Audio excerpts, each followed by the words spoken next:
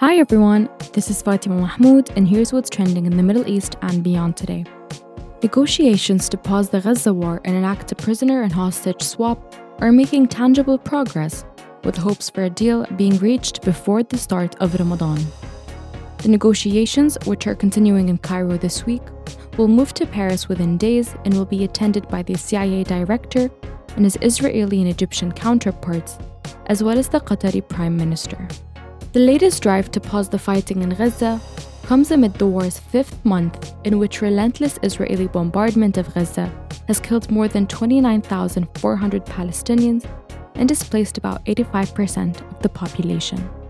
Google is also trending after it announced that it was suspending the image generation of individuals feature by its generative AI platform, Gemini, after it offered inaccuracies in some historical image depictions. Google said its tool is missing the mark after social media users complained that it was showing the US founding fathers as women and people of color. The company said it is working on a fix and will re-release an improved version of the feature soon. A commercial US spaceship has also made headlines and history after it landed on the surface of the moon and sent a signal to flight controllers. This marks the first US moon landing in more than 50 years and is part of a new fleet of NASA-funded, uncrewed commercial craft intended to pave the way for astronaut missions later this decade.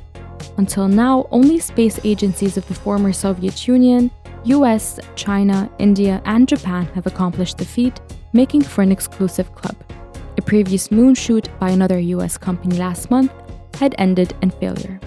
Thank you for tuning in, and we'll see you next week with another roundup of what's trending.